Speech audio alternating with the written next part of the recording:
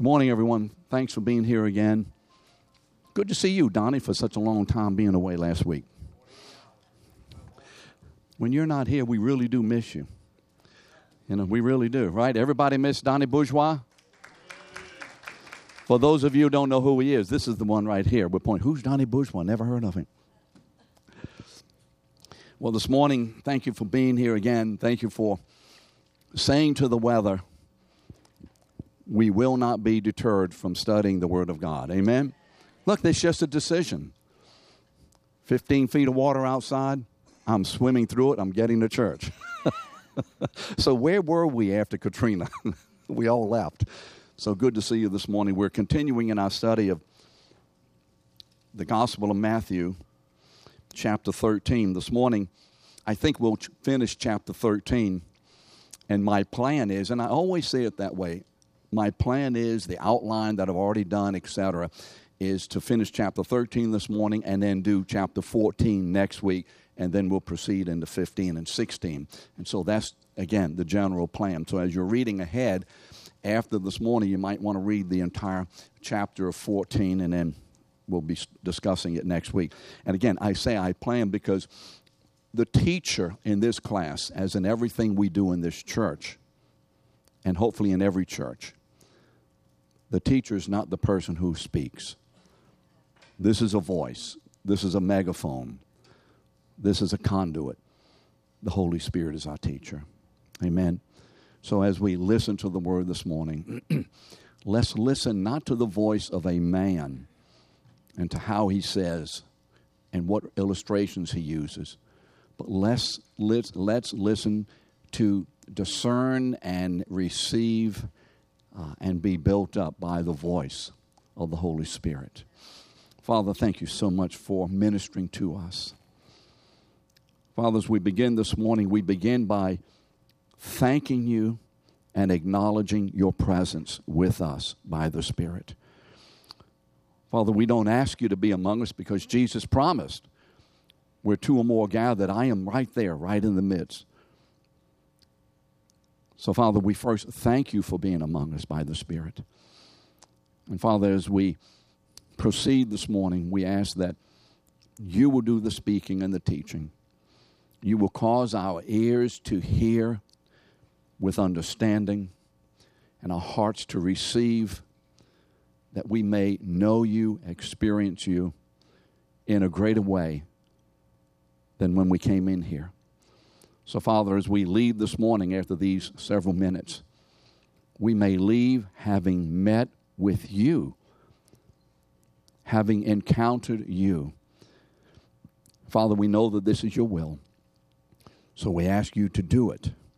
In Jesus' name, amen. Well, this morning we're continuing, and you remember what we did last week. We took, in the beginning of chapter 13, we took the parable of the weeds and the wheat, and we talked about that, and then we jumped down to Jesus' explanation of that parable, and so we discussed that last week. And so if you were here this morning and you weren't here last week, this is what's going on. We're not skipping something important, but we've already discussed the parable and its interpretation last week. And so this morning we're just picking up kind of in the middle of the chapter and moving on. So this morning we're in verses 31 to 33. And in this chapter, Jesus is using several parables and similes and analogies, again, to describe the activity and the impact of the kingdom of God in the midst of a world of opposition. And what this should say to us, rather than just us gathering information about things, is that each one of us who are saved or members of this kingdom about which Jesus is speaking. And as Jesus says and promises and decrees that my kingdom will grow, my kingdom will overcome, that my kingdom will triumph. That's going to happen by the eternal decree of a sovereign God. God wins. Do we have that in our hearts? God always wins. But we're in the midst of a time and in a season and in a world that I don't know whether God's winning. Anybody ever feel that way? Anybody? It feels sometimes like we're on a boat and we're taking in a whole lot of water and we're beginning to list. You know what I mean? Kind of go over to the side. We're in the storms of life. And I think if we're honest, we constantly ask, where are you? What's going on? When will we get through this? How will we be? Etc., etc. And we should ask these questions. If our heart is there, ask. Ask. And so these parables are given for various reasons, one of which is for us to hear them and to know for sure that what God has begun in our hearts, He will make it all the way through in fullness to the end. What verse did I just quote? Philippians 1:6. He who has begun a good work. And how do we know? What is the single guaranteed experience or sign or activity? What is that activity that absolutely seals and guarantees that what God has begun, He will finish? What is it? The resurrection. The resurrection. Not how I feel. Not what I'm hoping for tomorrow. Not when issues cease. There is one issue, one single proof that substantiates, authenticates, and guarantees that what Jesus says and does in these Gospels is the truth, then, now, and all the way into eternity. Amen? That's guaranteed. Because once Jesus rose from the dead, He ascended into heaven. He was crowned King of Kings and Lord of Lords. He was exalted. He was given rule over all the heavens and the earth. And there is sitting in the throne of God an exalted man who now rules over all the affairs of the world and of the cosmos, bringing about the eternal decree and will of the Father by sending the Holy Spirit into the world. And we are part of that great work of God. So let's be secure in what He's done. So verses 31 to 33. And Jesus puts another parable before them, saying, the kingdom of God is like a grain of mustard seed that a man took and sowed in his field. Remember, we're talking about sowing and reaping. Remember the good sower of the good soil, and then last week the two kinds of seed: the seed of the sons of men, of the Son of God, and the seed of the son of the enemy. Remember, this is the motif, the gardening motif. And a man took and sowed in his field. It is the smallest of all seeds, but when it has grown, it is larger than all the garden plants and becomes a tree, so that the birds of the air come and make nests in its branches. He told them another parable. The kingdom of heaven is like leaven that a woman took and hid in 3 measures of flour till it was all leaven. So I've taken these two parables together because they say essentially the same thing in 2 different aspects. In both of these parables, Jesus is telling His disciples that the kingdom is going to begin inauspiciously. It's going to begin small. When you look at the number of people in the world, how many are there? 6, 7 billion? Is it something like that? And I don't know how many believers there are in the world. But there are several thousand, maybe 100,000 million. I don't know. But when you compare how many believers in Christ are in this world of 6 or so billion people, this is a grain of mustard seed. And to the world, it looks insignificant, poor, weak, silly, foolish, destined to dissolve and be of no effect anymore. as the world increases in knowledge and wisdom and scientific advancement and technology, more and more we are learning that there is no God and we don't need him, and we may as well throw over this old religion because man is now coming into his own glorified state. Amen? That's what they think. Jesus says this is going to happen. You're just going to be a grain of mustard seed, but you are going to grow into the great size that will impact and permeate all the cultures of the world. And so given the size of the church, it's amazing the impact that the gospel has had through all the cultures of the world into which it has gone. And why is that? It's not because of us. It's because of the power and the presence of the Holy Spirit in us, among us, and through us. And so the kingdom not only will grow in the midst of constant and even violent opposition, it will not only grow in the midst of this, God will also use this opposition to further the growth. And so we have two things here. Opposition to the kingdom. God promises, my kingdom shall grow in the midst of it all and through it all to a great size. And not only will my kingdom grow in the midst of all this going on, but I will actually use and orchestrate what is happening against the church for the growth and the good of my name through the church.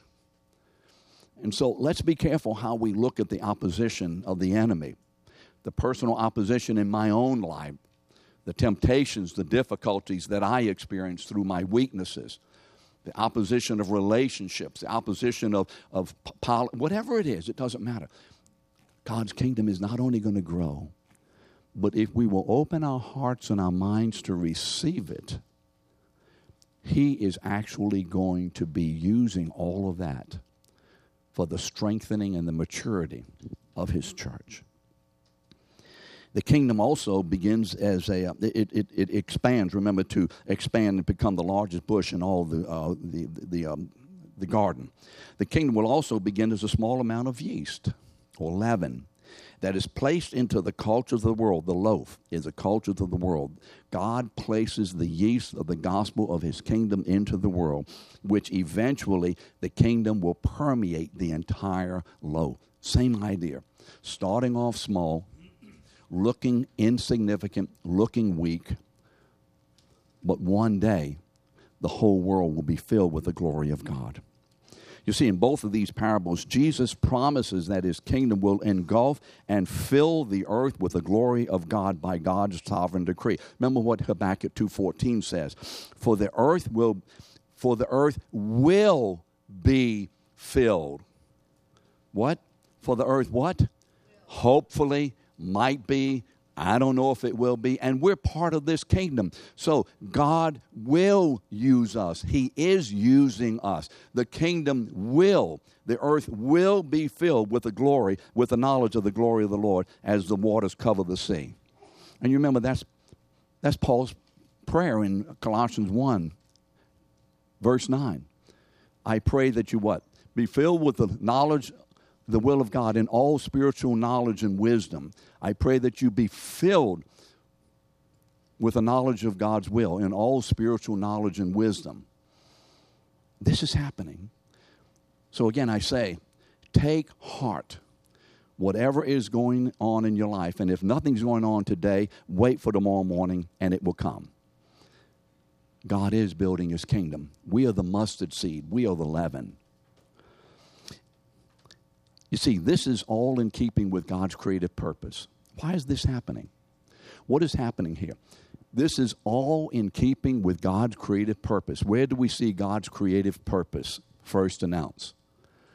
You see, we should not read any of the Bible, and especially when we get to the New Testament, we should not read it in ignorance of the Old Testament, because what began in the Old Testament in the beginning is moving forward, is now being fulfilled in the New Testament and will be fully fulfilled forever at the end in Revelation. And so we must see, again, the Bible as a comprehensive unity, one comprehensive revelation. So as the kingdom grows and develops, what is this in keeping with? What purpose of God? Genesis what? Chapter 1, verses 26 to 28. What we see here is the outworking of Genesis 1, 26 to 28. And again, we need not read the Word of God, especially in the New Testament, apart from those verses. Because everything that is happening in this context in Matthew, everything that Jesus is doing, everything that he is experiencing, everything that he is teaching and talking about and sharing and whatever he's doing, everything about that is because of Genesis 1:26-28. All of that is in fulfillment of a promise that God made when he created humanity. Let us make man in our image, after our likeness. And then in verse 28, he tells you how that will work out. So let's see it that way. Let's see the continuum of God's work here. It's also, remember, the fulfillment of God's purposes, Exodus 25:8. Remember, the Lord said, build me a tabernacle. Why? So I can dwell in their midst. Why do you want to dwell in their midst? Because I am making humanity after my image. Remember in Isaiah 7:14, Emmanuel, I will give you a sign. A virgin shall conceive and have a child, and you shall call his name what? Emmanuel. What does Emmanuel mean? God with us. All of that are indications and prophecies and promises of the outworking of Genesis 1:26-28. Isaiah 9:6-7. For unto us a child is born, a son is given. Remember that?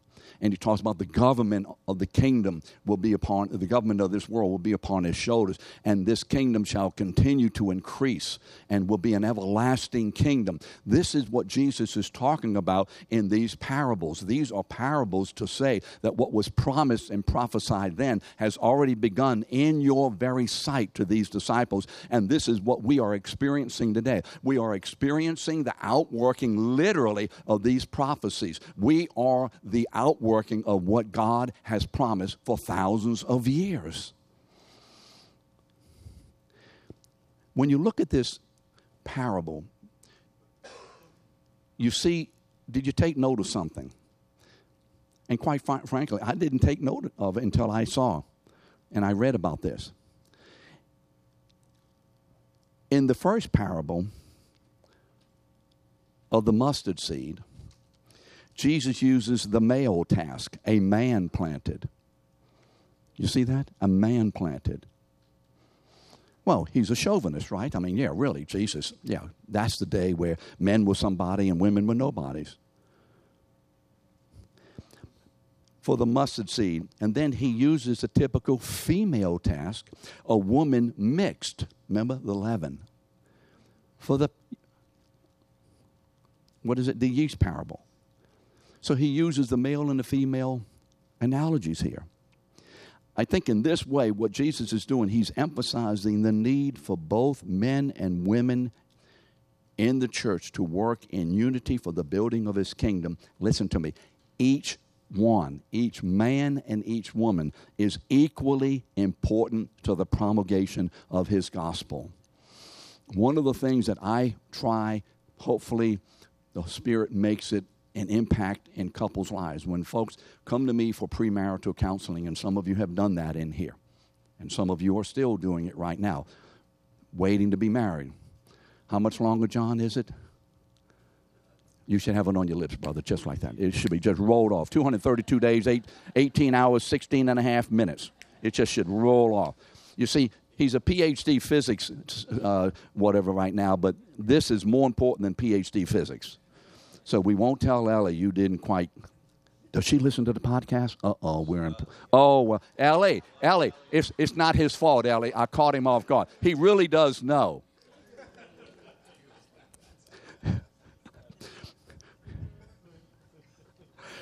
Cody was bothering him at the same time, right? It was Cody's fault. What were we talking about? I get sidetracked sometimes. You'll notice that about me. Henry, this happens. This is what you get for having an old person who kind of moses around and doesn't know. What were we talking about? I don't remember. What? Oh, equal. I always want to emphasize something here. And I want to emphasize it again this morning. Husbands and wives. This pertains to all in the church, but especially we sometimes struggle. Husbands and wives are both equal in significance and in contribution in everything they do. Each one having a distinctive role, not wanting to interfere or crisscross the roles. But never think the husband is more important than the wife, or the wife is more important than the husband. Or never think that the pastor is more important than the first you just walked into church and got saved this morning. Never think.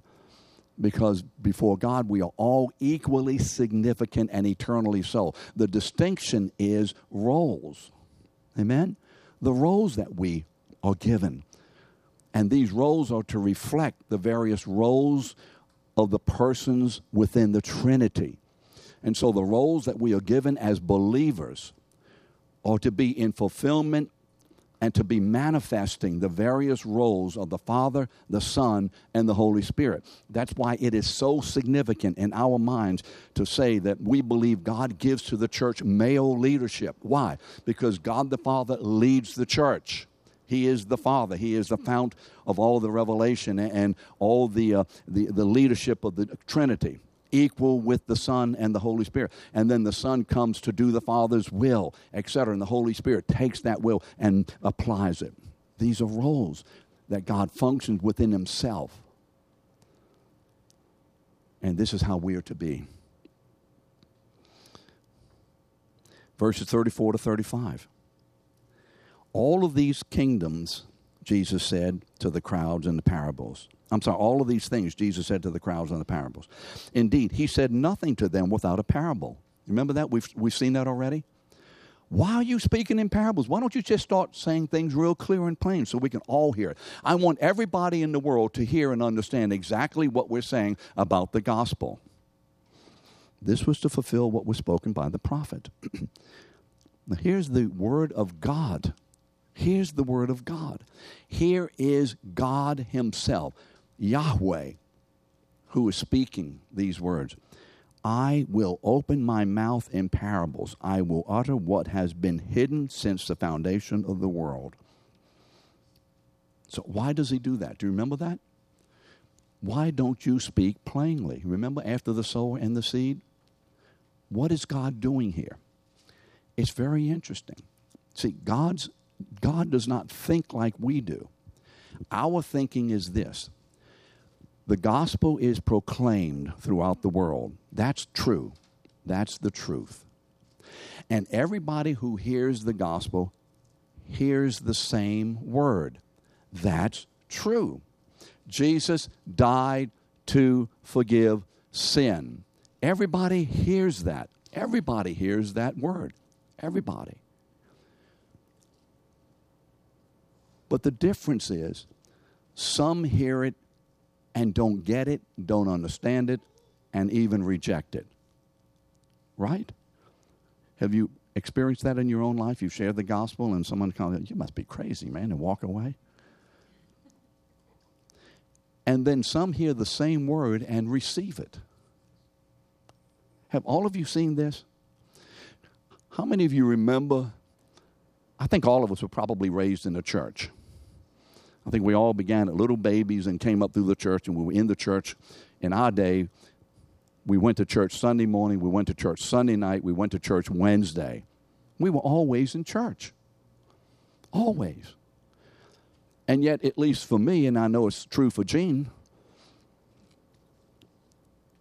we were in church over 20 years. And then one day, we heard that word. Oh,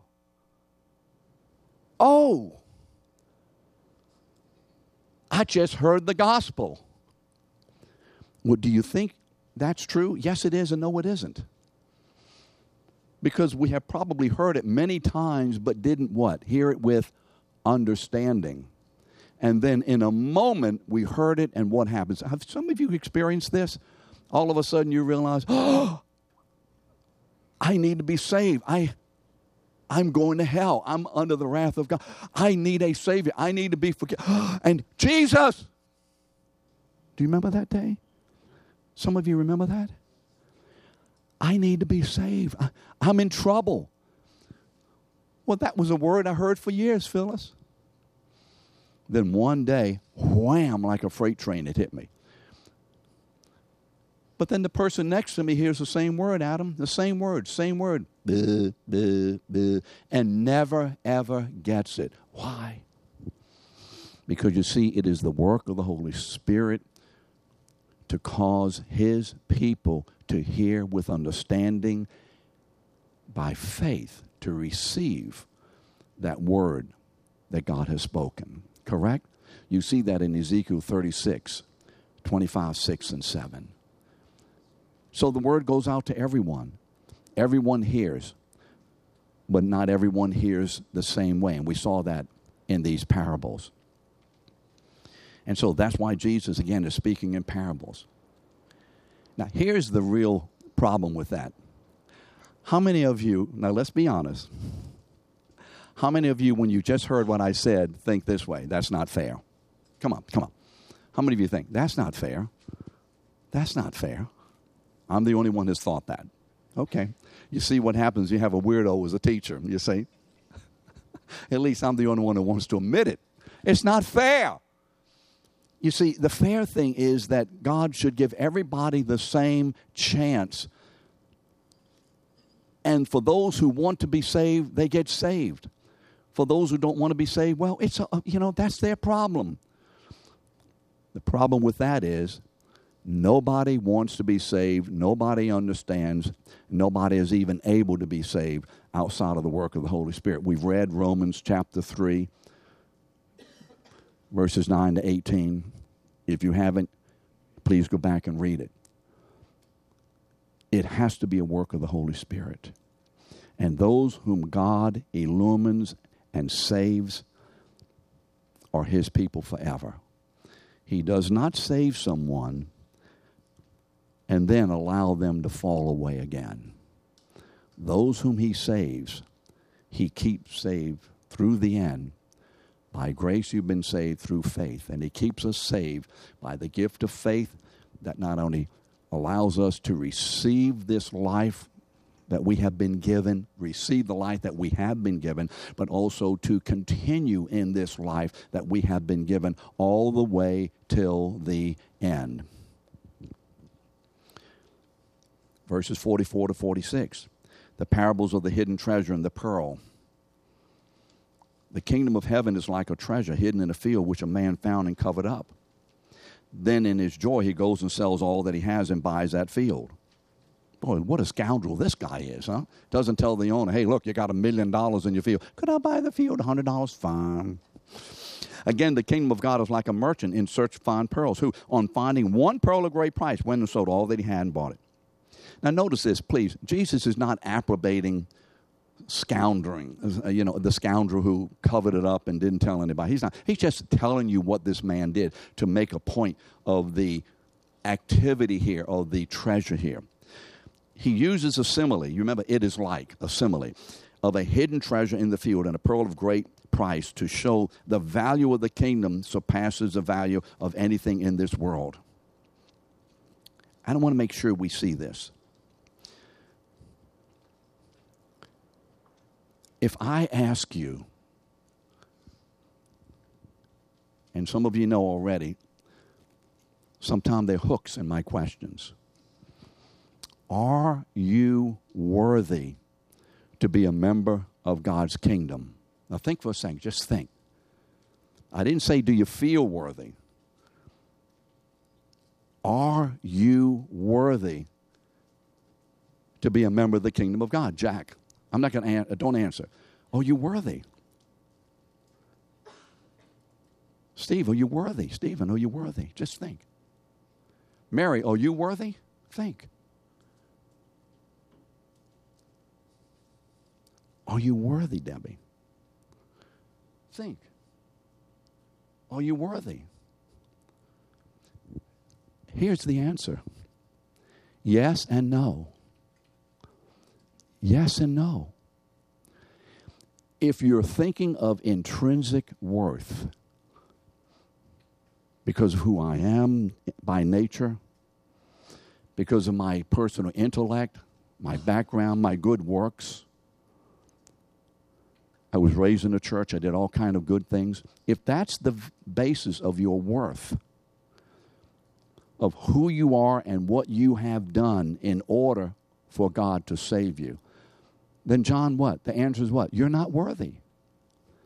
None of us are worthy intrinsically, by nature. None of us are worthy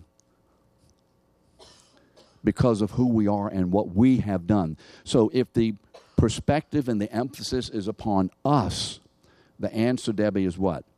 No. Diana, is what? No, I'm not worthy. Here's the problem, however. Too many believers get stuck there and don't go to the rest of the place. Why would any of you in here, any of us, why would we sell everything we have to buy something?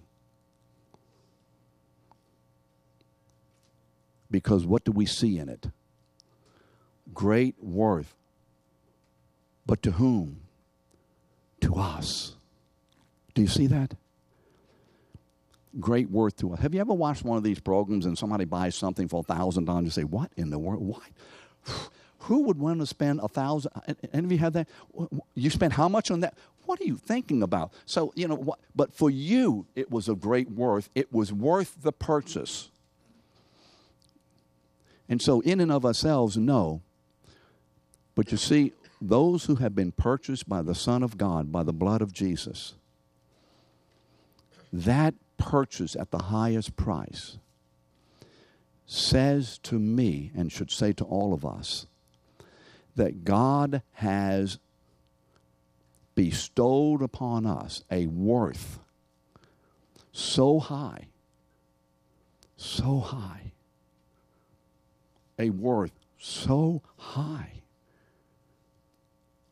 that it took the very life of his Son to purchase me and you into his kingdom. That's a worth. I want us to see that. Because you see, the devil loves to run us down. And when we don't do something or we said something wrong or whatever happened, he begins to drum into our heads what? You're not worth it. You're not worth it. And the Holy Spirit says, oh no. We, in God's sight, for his purpose, from his perspective, for his purpose, are of infinite value to him. How do I know that? Because the life of the Son of God is given for us. So what does 2 Corinthians 4:7 say? Remember, we've been talking about the treasure in the field, the pearl of great price. These are treasures. So what does 2 Corinthians 4:7 say? And you need to know this. For we have this treasure, this Son of God, this fellowship with God the Father. We have this treasure where? In earthen vessels, that the excellency of the power may be of God and not of us. What do the apostles say after being beaten? And as they left, what do they say in Acts? They thank God what?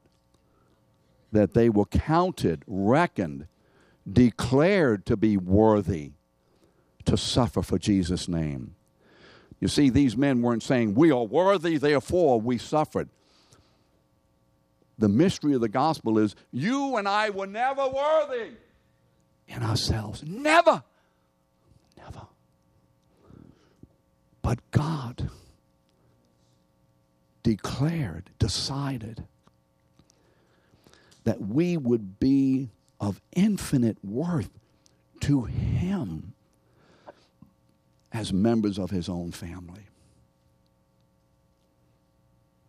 And so for those of you who have at least adopted children, or think of your children as adopted, before that child was your child, and of course God knows it, but you didn't know, would you have paid how much for that child? Yeah, I don't know. But once that child is yours, or you put your heart and your thoughts upon that child, how important does that child become to you?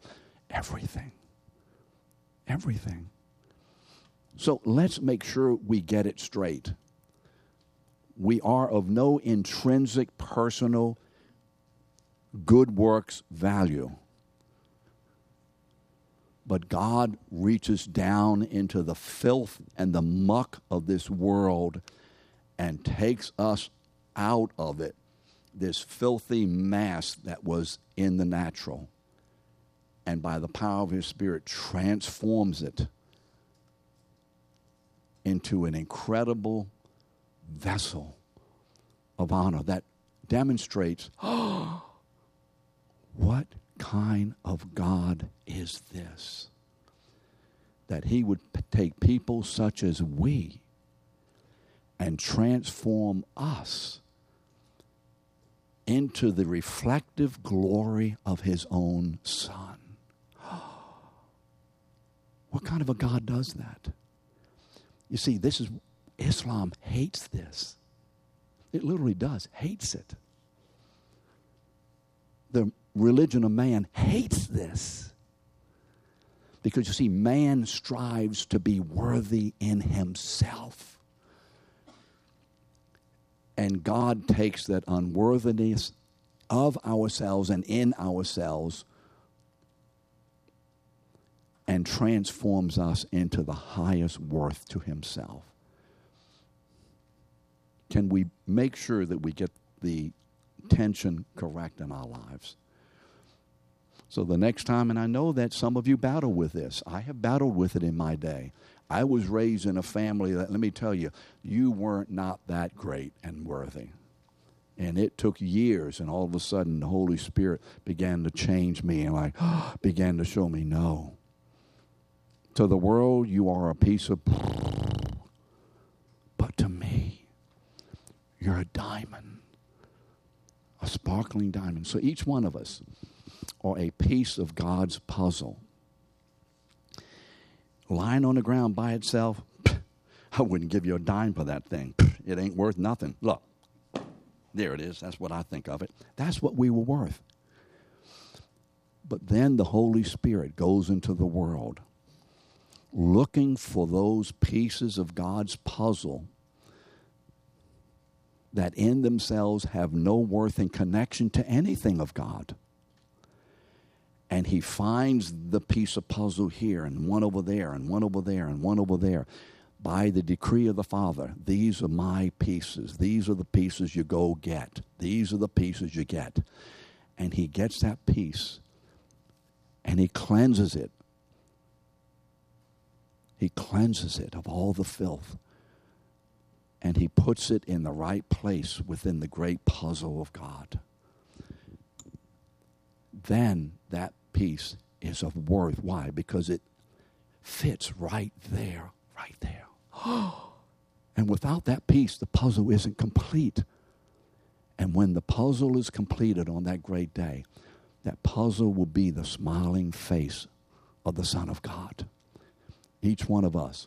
Are we dirty pieces of puzzle? Is that where our worth is?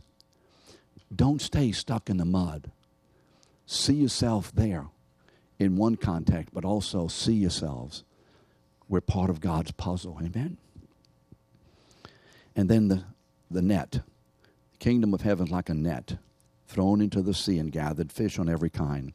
And when it was full, men drew it ashore and sat down and sorted the good into containers, but threw away the bad. You see, the good and the bad. So it will be at the close of the age. The angels will come out and separate the evil from the righteous and throw them into the fiery furnace. In that place there will be weeping and gnashing of teeth. What's going on? Jesus says the net of the gospel is going into all the world, and all the fish of the world, all the fish of the world will be gathered, all of it. Nobody will be left out of this net. Everybody will be in the net. having heard the gospel. Well, I don't know about that. I know some folks who live in China ain't never heard the gospel. Well, just read Romans chapter 1, verses 19 and 20, and that hopefully will be shown to you by the Spirit. Everybody knows. I don't have time this morning. I can give you that incident again. Remember the guy in that back in Venezuela, the little Indian man, and never even seen white people. And when the preacher said, he was in our church, and when the preacher said the name of Jesus, a guy went up, bang, bang, yelling and screaming, whatever. They thought, man, something's wrong. After the service, what's going on? The man said, for 5 years, I've been going to the clearing and looking at over the hill there and all the clearing. And for 5 years, I've been looking to heaven and say, I know you're there. I want to know your name. And when he heard Jesus, that's the name. Nobody of God's kingdom will ever be lost. You got it? Do you get that? Nobody. Jesus says, I lose none. And those whom the Father gives to me, none of them will be snatched away. And the net goes out. And so there are going to be folks in the kingdom and out of the kingdom, and on the great day of judgment, things will be separated. And then finally, Jesus said, y'all get this? And they said, yeah, we got it. We get these, 51 and 52. We understand this. And then Jesus, I'll just let you see, the 53 to 58, leaves and goes home, goes to Nazareth. And they say, we know you. You're just another one. I remember you. You were that little boy who used to run around. And I know who. You know, you're the carpenter's son. Who are you? You see that disdain, that relegating Jesus to just another man, just another guy who preaches and teaches. And what does the Bible say? He did not do any mighty works among them. Why? It isn't that their lack of faith bound him to not doing it. He decided not to throw pearls before swine. I will not give them the treasures of the kingdom to those who don't believe. I'm not going to do it. I'm not going to share. I'm not going to do the great works. He did a few things, but he didn't do the mighty works. You see what it says? He did not do. Don't fall for this teaching that Jesus can't if we won't. I mean, how did we ever get saved? If he did when we wouldn't, he can certainly continue to do when we don't. Do we get that? So be of good cheer. This week we go into a world that is sinking and burning and dying. We know that. Just listen to the news. But we are of an everlasting kingdom. We're God's treasure. And one day, there will be a new heaven and new earth in which righteousness reigns, and we will be with the Lord forever. Amen. See you next Sunday.